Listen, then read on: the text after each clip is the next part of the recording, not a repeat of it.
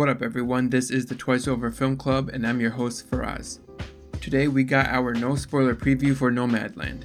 Our full discussion will be out next week. In the meantime, get this watch in. It's available to stream on Hulu. This did win the Golden Globe for Best Director and Best Picture for Drama. If you're interested in other movies that were considered for awards at the Golden Globes, we have episodes on Mank, Sound of Metal, Minari, and Judas and the Black Messiah out, so check all of them out. Make sure you're following us at the Twice Over on all the socials to keep up with what we're watching, and reach out if you have any movie suggestions for us. Alright, this one is with myself, Fahad, and Yusuf. What are we recording? We're recording our voices. For what movie? We are going to be talking about Nomadland. Fahad and Yusuf, what's up, guys? What up? I'm not ready. I'm never ready. You guys always surprise me with the introduction. Anyways, hi. So we're reviewing a Oscar bait movie today. It won the Golden Globes. Best Picture. But yeah. Best Picture, Best Director. It won Best Director too? Yeah, buddy. Chloe Zhao. So, I mean, it's you know, have you guys know her? I've never heard of her before, to be honest. Yep, me neither. When I saw the name, I was like, I have no idea who that is. Looked her up. Did not recognize really any of her movies. The writer sounds familiar, but I don't remember. I definitely didn't watch it, obviously. That's too generic. The writer. I mean, what was that Nicolas Cage movie, Knight Rider? Or am I making that up? I mean, you know what I mean? You could be referring to anything. What if she did Knight Rider with Nicolas Cage? That would be amazing. Let's see. Oh, she's just wait. It says Chinese film director. Is she really Chinese film director, or is she Chinese American film director?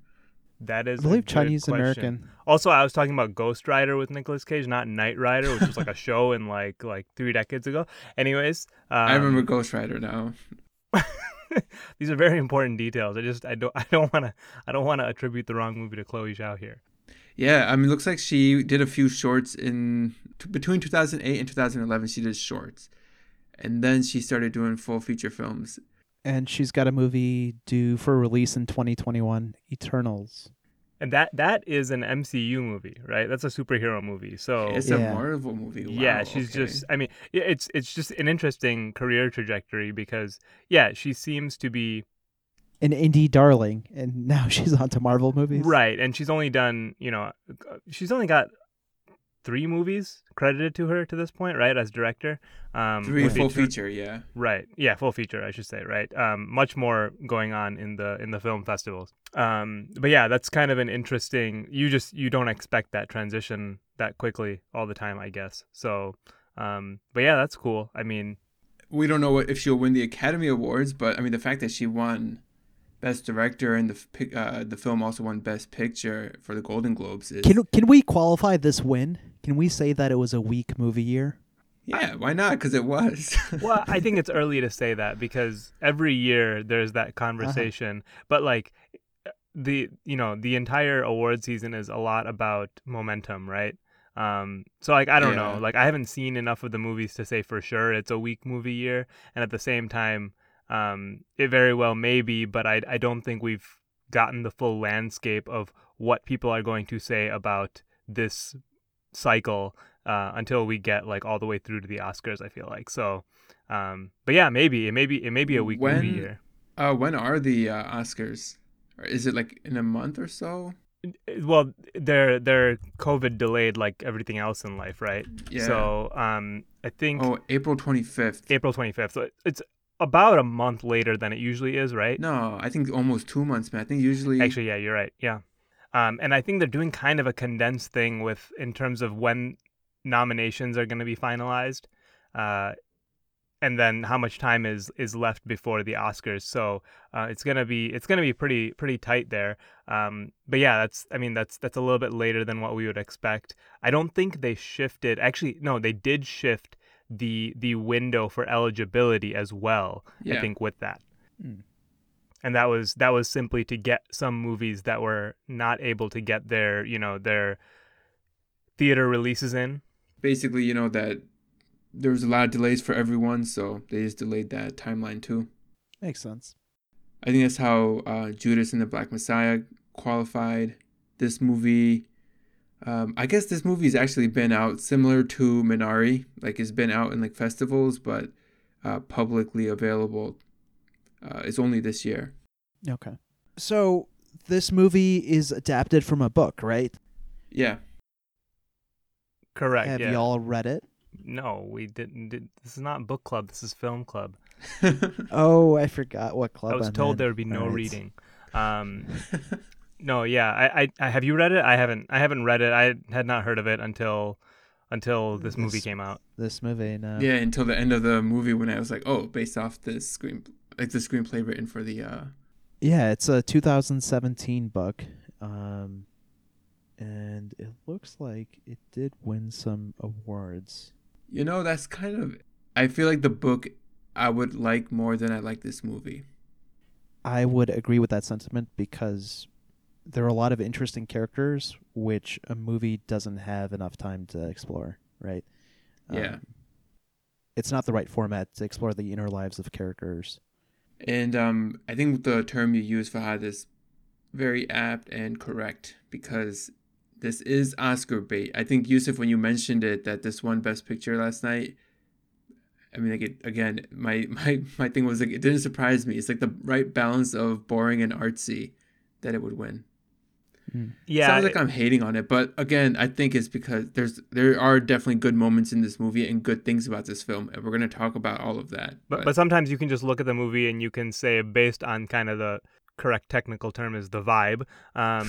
It feels like they picked this movie thinking like, hey, this is gonna be like an artsy film that we can kind of you can build around this type of the nonfiction book. So it just, you have enough material there and you think, okay, I think I can build a nice screenplay around that and build an artsy film. And that's not a bad thing. I shouldn't say that's a bad thing, yeah. but as you get into awards season, it just you expect these kind of movies to kind of float to the top, right?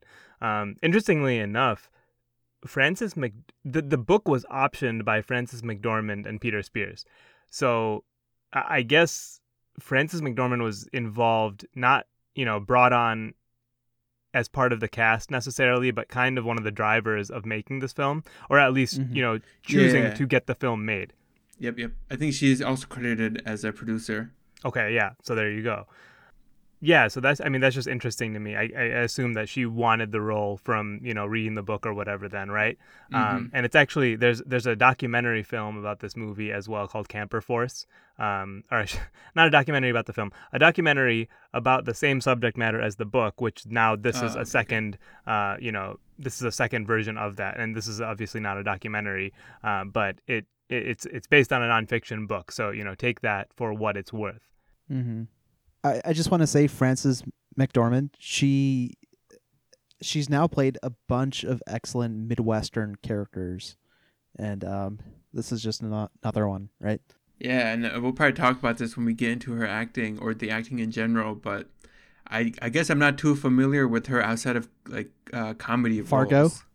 Not just Fargo, but I guess any Coen Brother movies. I think she was in Burn After Reading. What else have I seen her in? 3 Billboards Outside. Yeah, that movie. And then she was also in Almost Famous, right? We did that. Yeah. But like she's always played like what felt like a very like a strong woman who's funny. I guess in this movie she's still a strong woman, but it's not really funny. Wow, yeah. Shot. It's somewhat of a tragic movie. I probably disagree with that. I also wanted to ask you guys. I mean, you guys reviewed Into the Wild before, right? Mm-hmm. Or I'm not gonna say there's any similarities necessarily, but just subject matter wise, did you guys feel like there were parallels there coming into the movie, even not even like after you watched it, but just based on kind of the setup? Sure. Yep. The story of Into the Wild and the movie, they both explore people on the margins of society, and this is what this movie is about, right?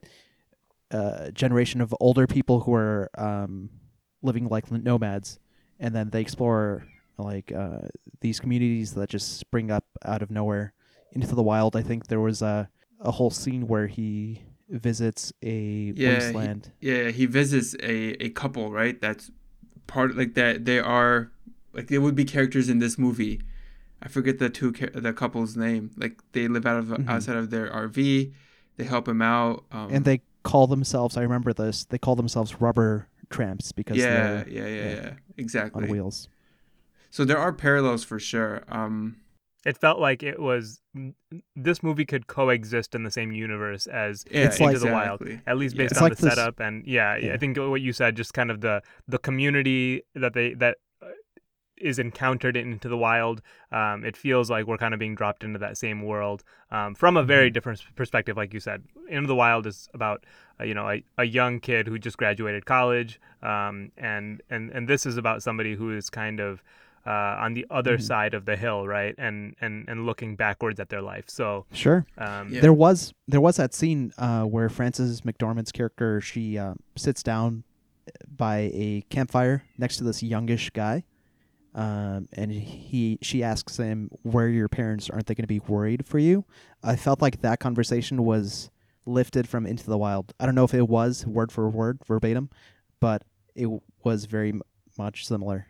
Do you remember that? Like I feel like that those same questions were asked of Alexander Supertramp. Let's discuss this after the jump. I think it's interesting. But anyways, I think having seen Into the Wild and having liked that movie, that is going to form some of my expectations and some of my perception of this movie. So I just think it's probably a nice follow-up. It's like a sister movie to that, kind of, if you, in a lot of ways. So I mean, I think if you saw Into the Wild, maybe you'd want to see this. And I'm not even saying whether I thought this movie was good or bad yet, but I just think subject matter wise, I think this is another jump into that same world. And so, if you like the first movie, if you like Into the Wild, this is probably something you should just check out and see what you think of it. Yeah, and there's definitely similarities with thematic elements that if that's what you liked about Into the Wild, then perhaps you'll probably like this too. Into the scores, shall we? Yeah. All right. For the narrative, I gave the narrative a 60. I gave it a 55. 50 for me. Nice. I was afraid I was going to be way lower than you guys. No, yeah, I think we can agree that it's worthy of a 50 to a 60. Yeah, it's not the most interesting movie in terms of plot or story, but that's not what you're coming in to watch this movie for, really. Sure. All right, writing 75. 80. 70. All right, man, we're close. Yeah. Acting, I gave an 80. I gave an 85. 70. Themes, I gave a 95. I gave it a 85. 80. Aesthetics, 85. 80. 90. Ooh. Okay. Yusuf. Little flipping flopping. Okay. Okay, so as far as how we rated this movie, right? My tally comes out to a 77. Fahad is 81 and Yusuf is 62. Well, again, this is right. This is based on what we individually like in a movie. Yusuf really likes the narrative to be, or considers the narrative to be a very important element of the film, and that was also his lowest score. That's probably what's driving his score down. Yeah. And also note, like, these are our individual tallies based on our individual scores.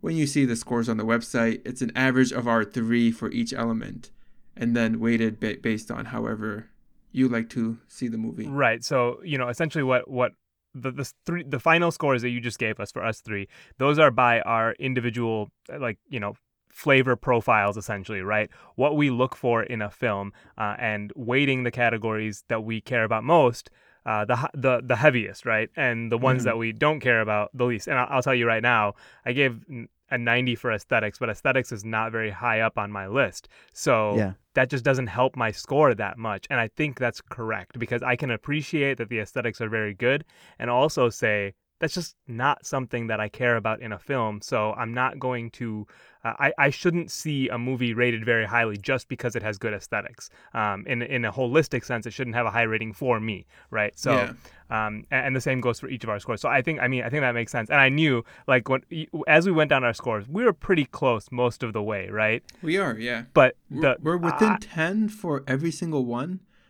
And yet my total score, drops into this valley and ends up at a 62. Yeah. Well, except for themes, it's a 15-point difference. Interestingly enough, I mean, I feel like we can agree on a lot of the elements of this film, and we feel very differently about the film nonetheless, I think. So Yeah. And again, I don't think it's gonna be that surprising to people who look it up on other websites. If you were to look at IMDb, the audience score is way lower than what you see for Metacritic. So like 93 and 7.6, right? Metacritic's 94. Wow. Oh, it's 94. Yeah. That's usually the one I go off of. That's the critical. I mean, yeah, same thing on Rotten Tomatoes. The tomato meter is at 94 versus audience being 15 points lower at 79. So, yeah, those aren't really capturing, obviously, everything. Our scores are a little more specific, so we're going to talk about it in more detail. Thanks for listening to this production of The Twice Over. If you enjoyed this episode, consider subscribing and sharing it with a friend. Want to see what your tally is? Check out thetwiceover.com. All the movies we've done are listed there, as well as what we're watching for the current week. Follow us at The Twice Over on Twitter, Instagram, and Facebook, where you can leave us any suggestions, feedback, or comments. And if you're about it, you can also support us on Patreon. The music you hear on this podcast is from Amerigo Gazaway. You can find his work on Bandcamp and Spotify.